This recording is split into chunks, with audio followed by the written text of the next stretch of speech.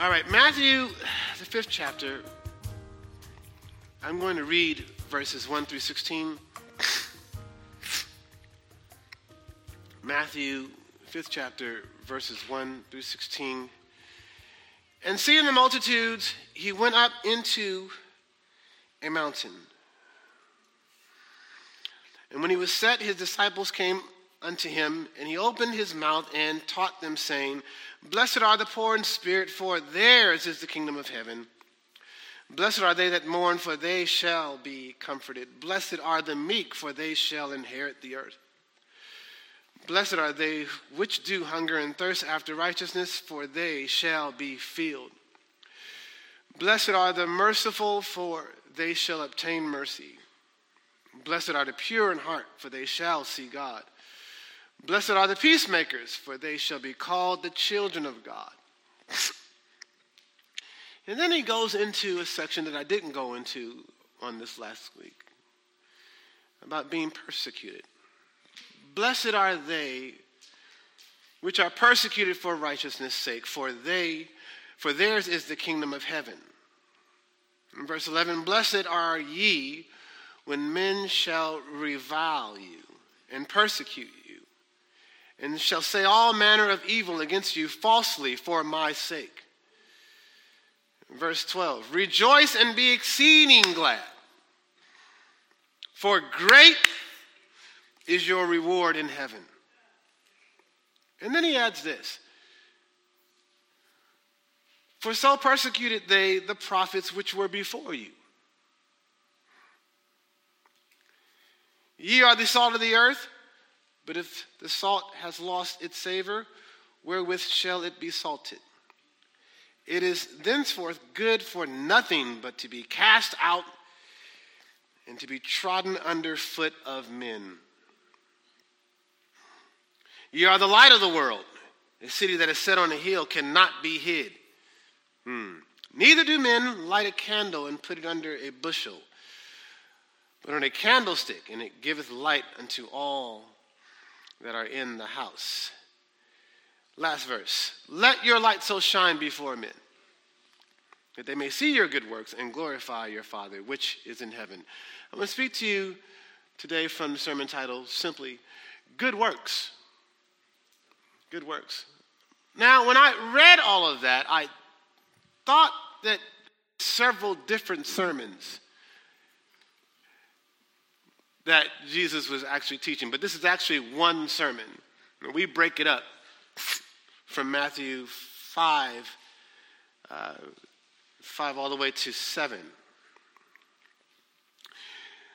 The interesting thing here is that I'm going to kind of delve into some of these verses and just explain some things, but this is Jesus' first sermon that he preaches, and he's saying some things to the body of Christ that we all need to know. We all need to take account of. But the sermon is not disjointed. There's a flow. We break it up in chapters and subheadings and titles, whatever have you, just to kind of give us a foothold where we can understand what's being said and take it apart piece by piece. But some things were, when I studied this, I was amazed by what Jesus is actually saying and why he said it. Amen? So let's go again, verse 4.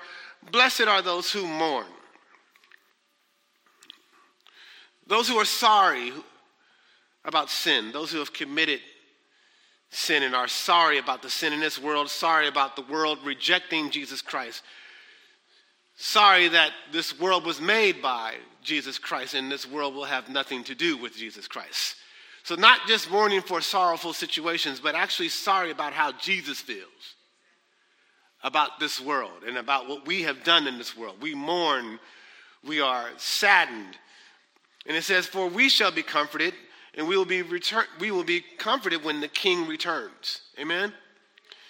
And blessed are those, verse 5, who are humble, or as the KJV says, the meek, those who are power under control. They have the ability to be gentle when they could be harsh or brutal. He says, for theirs is the kingdom of heaven, and they will inherit the whole earth. Amen? Yes. And in verse 6 says, blessed are those who hunger and thirst after righteousness or justice. They crave righteousness. They want to see justice done. They want to see holiness in their own lives. They want to see honesty and integrity and justice in society. They look for practical holiness in their own lives, and they look for practical holiness in the church. He says they will be satisfied. When will they be satisfied? They will be satisfied again when the King returns. They will finally see this earth as it was intended to be. Paradise will happen because God's people are finally doing what their Creator commanded them to do. Amen? And in verse 7, it says, blessed are the merciful, those who show mercy, those who withhold punishment from the offenders who definitely deserve it. Those who help others and show mercy. So you're, in one sense, being kind to people who don't deserve that kindness. And then at the same time, on the other side of that mercy, you are seeing a need and helping those who are in need. Amen? You're not ignoring the needs of others. Amen? And it says that they will be shown mercy. God will withhold his judgment from those who have been merciful, of course, when the King returns, but also we will be shown mercy here on earth. Amen? So there are some favorable things that will happen to you. I don't know about you, but there's some things that have gone down that could have gone another way. And we don't know what God did or how he did it, but we know he was involved. Because if it had been for anybody else to help us, we would have been shown up in trouble. And the mercy we received on this planet, not just when we get to heaven, the mercy we received on this planet was something we knew good and well we did not deserve. But God showed up, he showed out on time, and then before you know it, we got through a situation where we should have been trapped. We got out of a situation where we should have been held back. We've been given favor. Come on, somebody. When we know we didn't deserve it, we got jobs and all kinds of situations just because of the mercy of God. And he said, blessed are those who show mercy.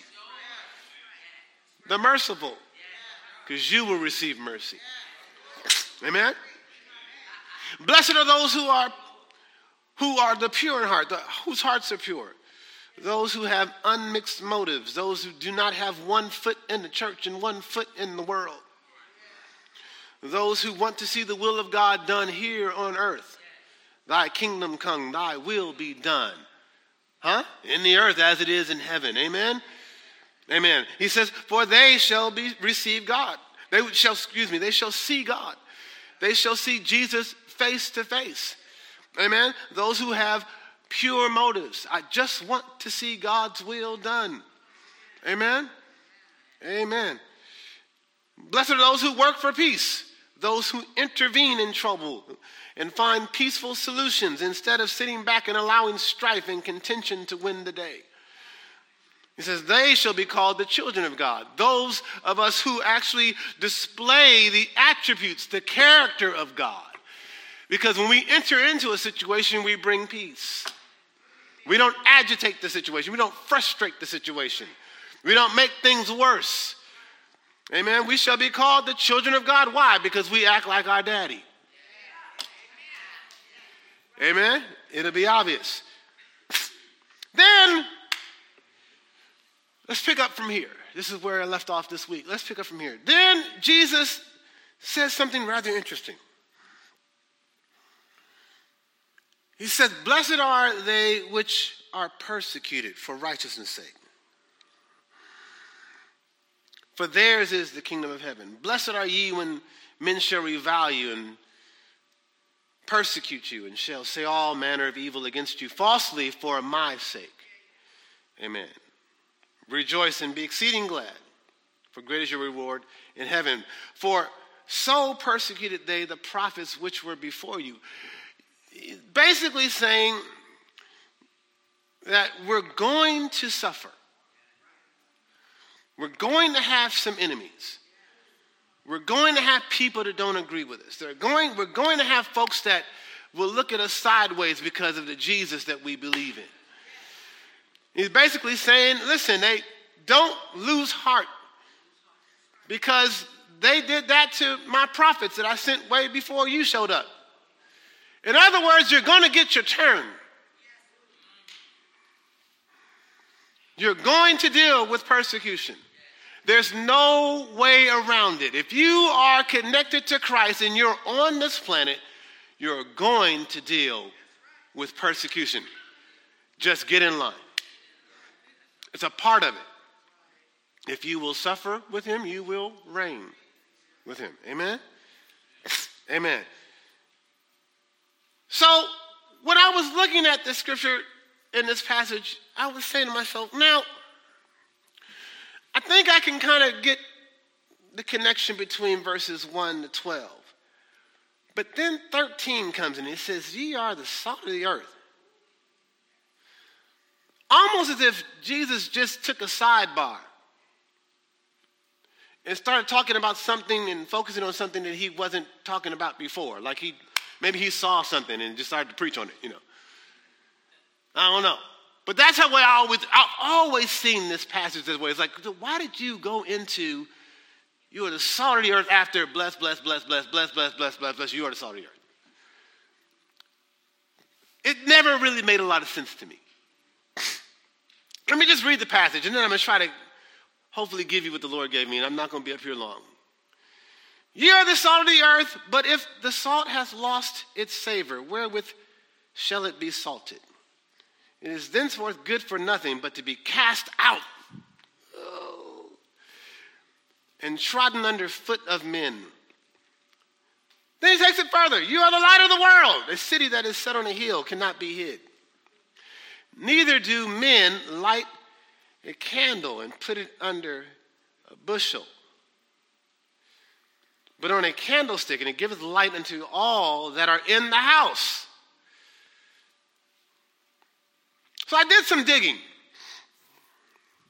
And I found something that was very, very encouraging, but also extremely significant. When it says here, when Jesus says, you are the salt of the earth, a lot of us would kind of connect that salt to like when I go to a soul food restaurant. And soul food restaurant, I'm just going to take a little spin here for a minute. Soul food restaurants, more than likely, they know how to season their food. And you get there and they got the salt on the table anyway. And you don't die of hypertension.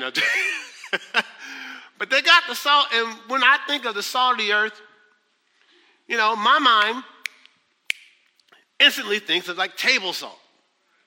Okay? And salt renders food pleasant. Nobody wants some bland, dried out chicken. So the first thought is that Christians ought to have such an effect, thank you, Lord, to where things just go, woo. A dry piece of chicken doesn't make you go, now I'll have more of that. But if it's juicy and tender and it's just the right amount of seasoning on it, everything just right, you go, whoa, I'll take another bite of that. Christians, just at face value, first of all, just looking at it, just simple observation, we should make things more palatable. Okay? And then I've taught you before that the other side of this is where salt is used as a preserve. It stops things from decaying. Okay? So yeah, I get it, Pastor. Christians, by our lives and instructions, are to keep the world from total chaos and moral corruption. Okay? That's what we should be doing. Amen? And we do that by bringing the blessing down from God in our prayers. We pray over a situation, Let's just say we're working at Amazon. There's just some things that are not going to jump off so easily. Is there's a bunch of Christians lifting boxes. It shouldn't go that way. Wait a minute, we got Christians up in here, but let's think twice about how we do this. They ain't going to go for that, Something like that. We pray the will of God. We want that to be done. We bring salt to a situation by our influence. That's good. Thank you, Lord. We bring salt to a situation by our example of our lives.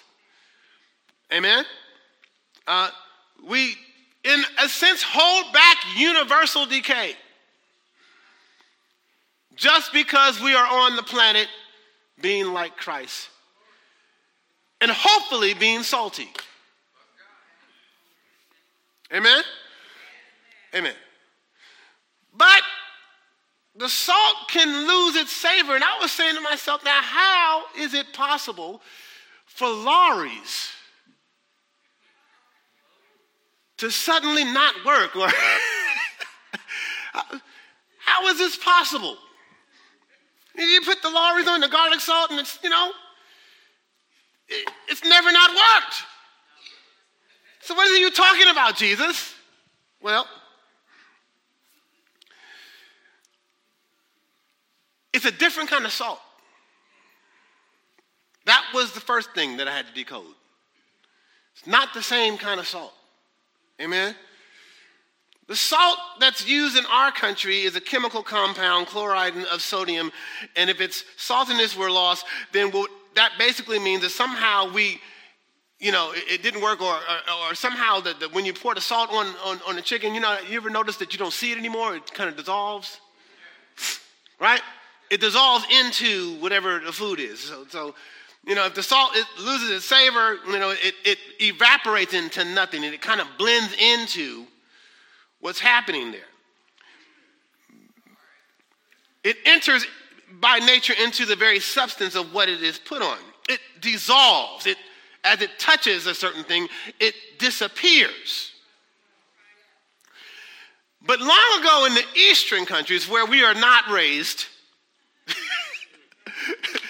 it's a completely different kind of salt that we're talking about. So you have to go back. You cannot superimpose 2023 or, the 70s when I was born on top of the Bible. You got to go back further. Okay? And let the Bible kind of speak to us in a very timeless way. Help me, Holy Spirit. In Eastern countries, however, the salt that was used was impure. It was intermingled with vegetable or earthly substances, so that the whole of its saltiness and a considerable quantity of the earthly matter remained inside the salt. So this was basically meaning that it was, at a certain point in time, good for nothing. Okay? And what ended up happening is a guy who did a government contract and said he wanted to bring a bunch of salt in, and they put the salt, this kind of, old school salt from that intermingled with the dirt and the vegetable and the ground, and they said, we're going to store it in these houses. And they stored a bunch of salt in these houses somewhere up in the mountains. And they came back and they thought they were going to use the salt again. And to their surprise, they got what looked like salt, but the salt had lost its savor. It no longer worked. It was no longer salty. So at that point, what ended up happening is that the salt gets exposed to the elements. And the salt gets exposed to the rain and the earth, and the sun beats down on the salt. Okay? And so what ends up happening is eventually the people, what they did is they said the salt was useless, so they took the salt, all the salt that they had stored in these houses, and they threw it out on the road. And they actually started using the salt as pavement. It was good for nothing but to be trodden underfoot. Are you remembering the scripture? So all people could do, they couldn't use it for their food anymore. All it was good for was the bottom of your shoe. It had lost its purpose. What happened? Well, it got mixed in with a bunch of other stuff that should not be there. It was mixed in with the vegetables, mixed in with the dirt, mixed in with the ground, mixed in with the world.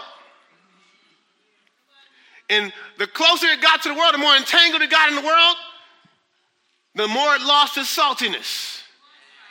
And it was good for nothing. It would affect nothing. You poured on the food and nothing would happen. No wow factor. Why? Because it was intermingled with a bunch of stuff that it was never supposed to come that much in contact with. And if it came in contact, it should have had an effect on it. But the more you get into the world,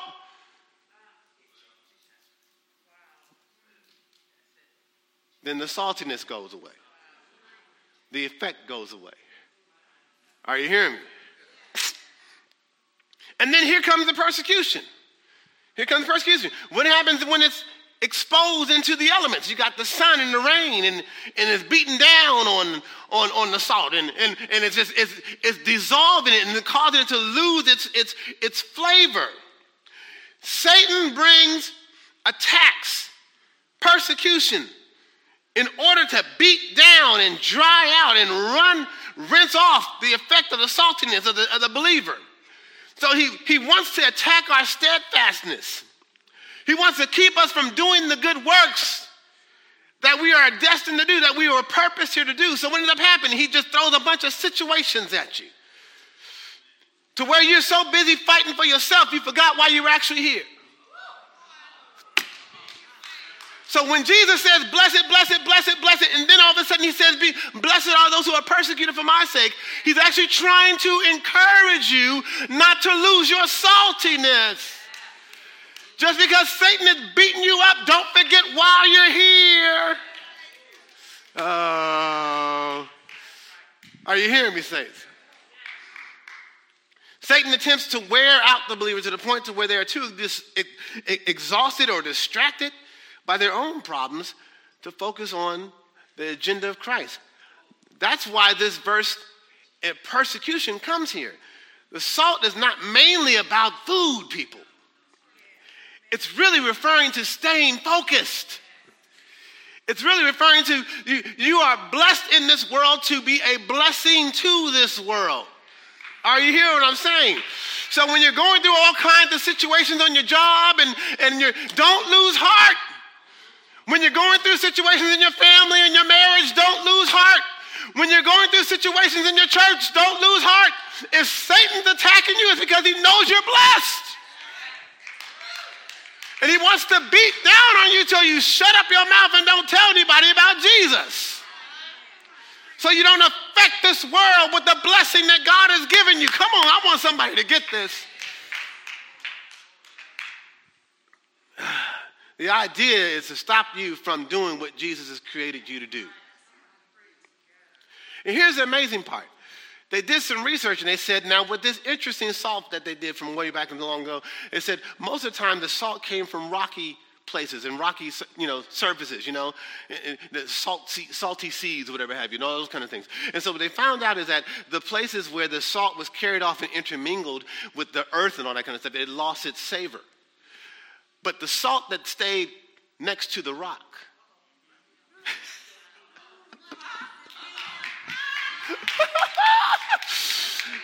the salt that was close to the rock, the salt that was leaning on the rock, the salt that was in the rock, the salt that was by the rock never lost its flavor. So when you keep your mind on Jesus, if you set your mind on things above and not on the earth beneath, when you keep your mind on Jesus, you never lose your effectiveness. You never lose your zeal. You can get up here tired and do what you got to do. It doesn't make a difference. You're not going to let the devil stop you. Are you hearing what I'm saying? Stay connected to the rock, and you won't be worn out by Satan's attempts to beat you down with persecutions and trials and situations and circumstances. Stay connected to the rock. Otherwise, Satan will attempt to drown out your effectiveness with the elements. Are you hearing me? All right. Now, in one sense, we got to be careful that if we intermingle in the earth, we could lose our saltiness. But here comes the balance. The balance, right after that, Jesus is so smart. He knows our human nature. He knows, okay, well then if you tell us to do this, we're going to run way over here. If you tell us to do that, we're going to run way over there. Jesus says in the very next verse, you're the light of the world. Are you hearing me? So don't become too worldly and keep your minds on the things that Jesus wants you to have your mind on. But it doesn't mean you take your salt or your light and hide it from the world. That's out of balance. Okay? Just because, see, the next verse says, let your light so shine. So stay connected to Jesus so you don't get corrupted. But the idea is not for you to take your light and turn, don't get saved and turn into some 2022 monk. That's not what he's saying. He's saying you got to use this light. You got to use the salt. The salt and the light have to come into contact in order to make a difference. Are you hearing what I'm saying? So, get into, some people take it so far. Well, we don't touch the word. We don't get into this. We don't do this. We're going to stay away from this, stay away from that. Yes, come out from among them. I agree with all that. But if Jesus, here's the thing, saints. If the church goes into a cave, then how much light are we really going to see?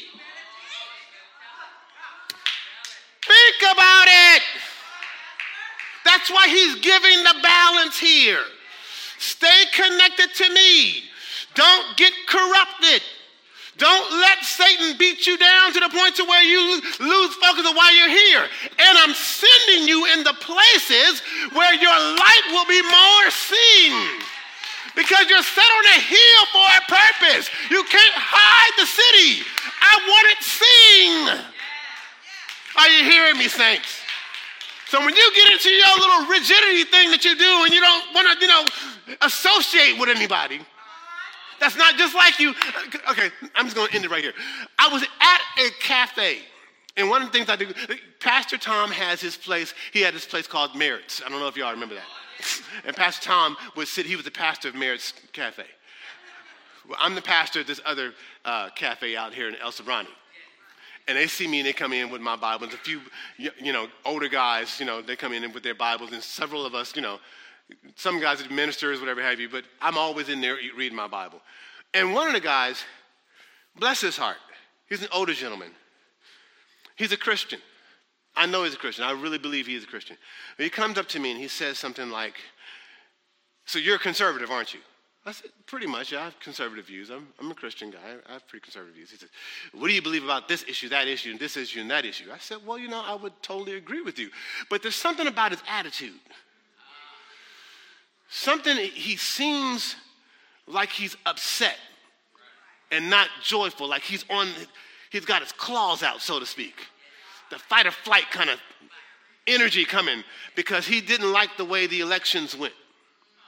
He was thinking that something would happen with his side." And I was saying, I hear what you're saying, and I'm sorry you're disappointed. I said, but if you're going to be a Christian about this, you're giving off this energy like you don't associate with certain folks depending on their non-conservative answer. Because I told him, I said, I am. He wanted to check out and make sure I was one of him. And I was like, well, I have some similar views, and I've tried my best, but he was going on a tangent. I was trying to say, yes, but you can't be this nasty with it. You understand what I'm saying? Because what good are you going to be with all that light? And you got the right answer, but you don't want to associate with anybody that's not like you. And your energy is off. The vibe is wrong. This is not even what Jesus did. Jesus didn't change his mind about how he felt about things, but he didn't run from the people that were not like him. Are you hearing what I'm saying, saints? There's something wrong with that. So here's the thing. We are enlightened so that we may use that light for the benefit of others. Let your holy life, your pure conversation, your faithful instruction be everywhere seen and known. Always in all societies, in all business, at home and abroad, in prosperity, in adversity, when you're up, when you're down, let people see the Jesus in you. Okay? That way that people will know that you're real Christians, not dependent on your circumstances. Not dependent on, all these other secondary things. Okay, we have to have some consistency. Let your light shine so that folks will see your good works and glorify the Father which is in heaven. I'm going to give you some scriptures and I'm going to end this. Acts 10, 36, 38. Acts 10, 36 to 38. This is a message of the good news for the people of Israel, that there is peace with God through Jesus Christ, who is Lord of all. You know what happened throughout Judea, beginning in Galilee after John began preaching his message of baptism. And verse 38 is key. And you know that God anointed Jesus of Nazareth with the Holy Spirit and with power. Then Jesus went around doing good and healing all who were oppressed by the devil, for God was in him. Jesus did good. Salt. Light. Amen? Affecting the situation. Next scripture. John 14:11. John 14:11 and 12. Believe me that I am in the Father, and the Father in me, or else, this is Jesus talking, believe me for the very work's sake. Are you seeing it? Verily, verily, I say unto you, he that believeth on me, the works that I do, shall he do also, and greater works than these shall he do, because I go unto my Father. What I'm trying to say here, saints, is I think that there is something that God wants us to not just say, but do. Are you hearing me? What are the good works? Is it just preaching and giving the gospel? That's a must. That's a necessary. People don't get saved unless they hear the truth. But what we see here, a lot of times, is Jesus preached and he did good works. He didn't just do good works. He didn't just preach. He didn't just preach. He did the good works. He would come in. Sometimes his miracles would set up the healing or set up the preaching.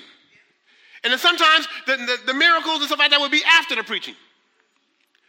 But they were both. Are you hearing me? Okay? So here's the thing. What should we be doing today?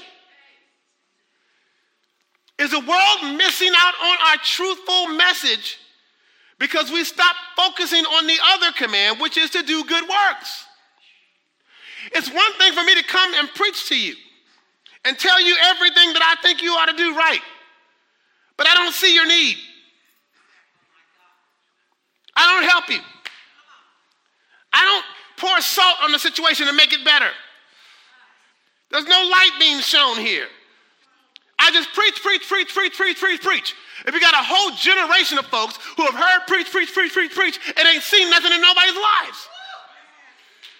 And the back door is open wide out. I mean, I just talked to a pastor this week. Amazingly. He was like saying, we preach. He said, but their children left the church. What's happening? I need to see something.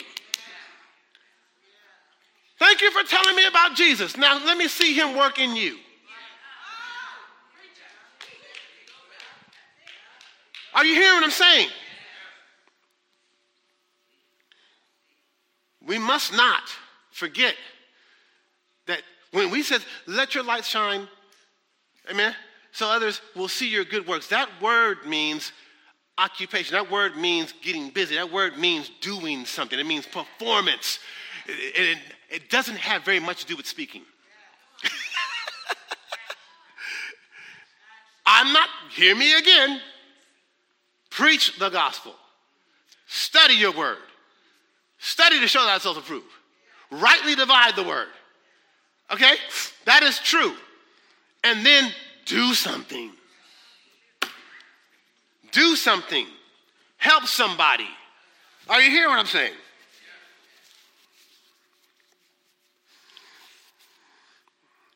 Acts 9:36. Acts 9:36.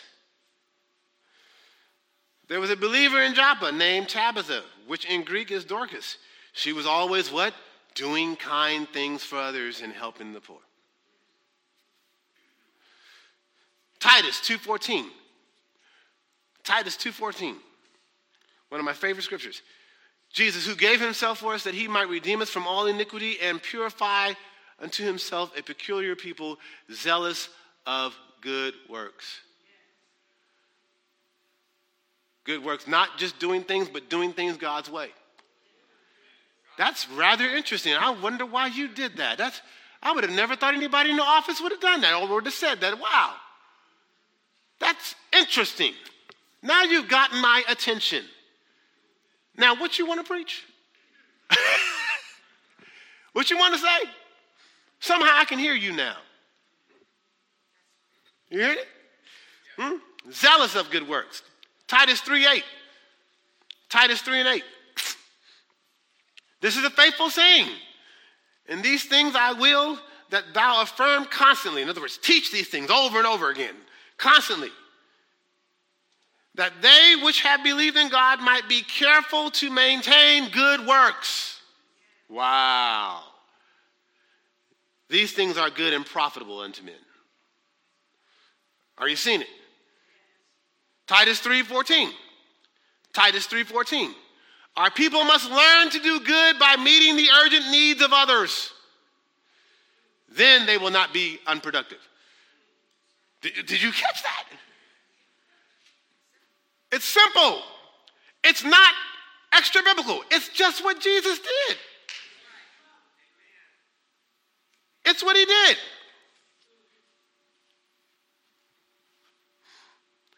1 Peter 2:12. 1 Peter 2:12. Almost done. Having your conversation honest among the Gentiles, that whereas they speak against you as evildoers, they may by your good works, which they shall behold, glorify God in the day of visitation. They're going to say, wow, God is no joke. Why? Because of how you and I participated in the kingdom while we were here on this earth, doing the things that Jesus called us to do. They will glorify God by you doing your part. You're here for a reason. Last scripture, and I'm done. Hebrews 10:24. Hebrews 10:24.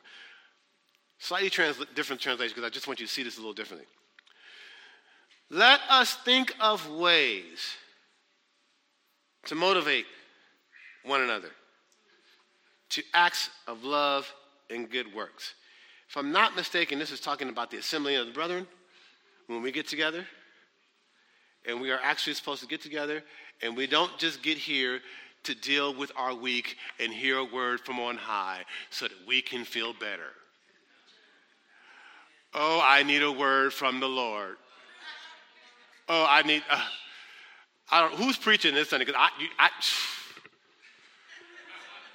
it better be good, because I need a word. Okay, that is true. I'm not taking anything away from that. The last month I've needed a word. And I'm the one that got to preach. Are you hearing what I'm saying? But that's the only part. Hey, the other side of it is that let us think of ways to motivate one another to acts of love and good works. So we don't just come to church to hear the pastor's sermon that will bless us. We come to motivate one another. I'm going to say that again. We don't just come to get a blessing. They're over there. They're cute. They got nice dresses. I'm up here. Thank you. I know they're terribly distracted. Sister Pastor got them looking so good. Here's the thing. Yes, I get in my car in the morning. I'm on my way to sing to Jesus. I'm going to be in the assembly of the brethren. Pastor or Brother Boxton or whoever up here, they're going to preach.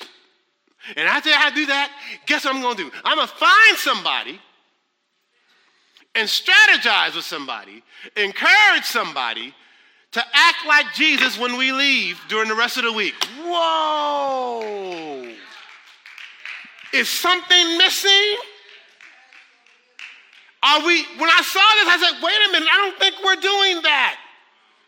I haven't had a meeting with not one of y'all about, wait a minute, what can I do this week? What you going to do this week? Well, there's some neighbors over there. I'm going to cook them a pie. Maybe I'm going to send them a track. Or maybe I can go over there and help them out with a certain situation, so they can be totally, as Jesus said, perplexed by your actions, by your good works. What made them do that? That makes absolutely no sense to me. They're a strange group of people, I tell you. Peculiar. Always zealous, trying to help somebody, always trying to do something. That's really interesting. They came into the situation, they were peacemakers. Everybody else was upset. They had a completely different spirit. Huh? Huh? Blessed are they. Who are the people? They shall be called what? The children of God. They're acting like somebody. Who are they acting like? Our Father.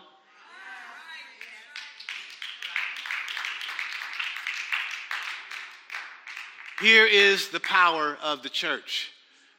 You understand what I'm saying? The message is necessary. The lifestyle must accompany the message.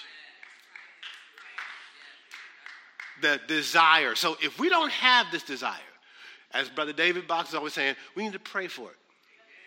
Lord, help me when I come to church to really think about how I'm going to affect people when I leave this church. How I'm going to affect my cousins and them, in them. Because you know how they are.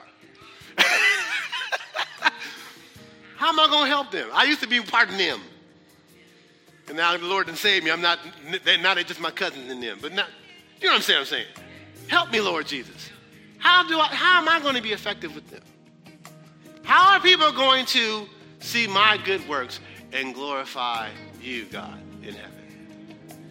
That is the other part. Good works. I'm done.